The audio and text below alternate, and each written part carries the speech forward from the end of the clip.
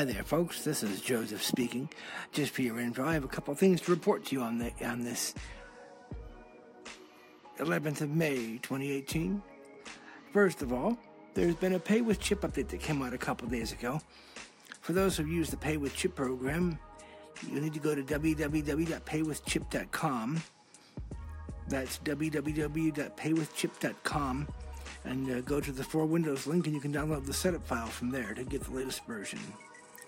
The second thing I'd like to share with you is recently the Google Assistant app just got some new voices added onto it.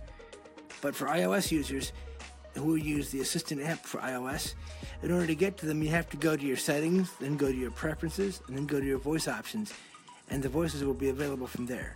So, good luck, and thanks for listening. Bye-bye.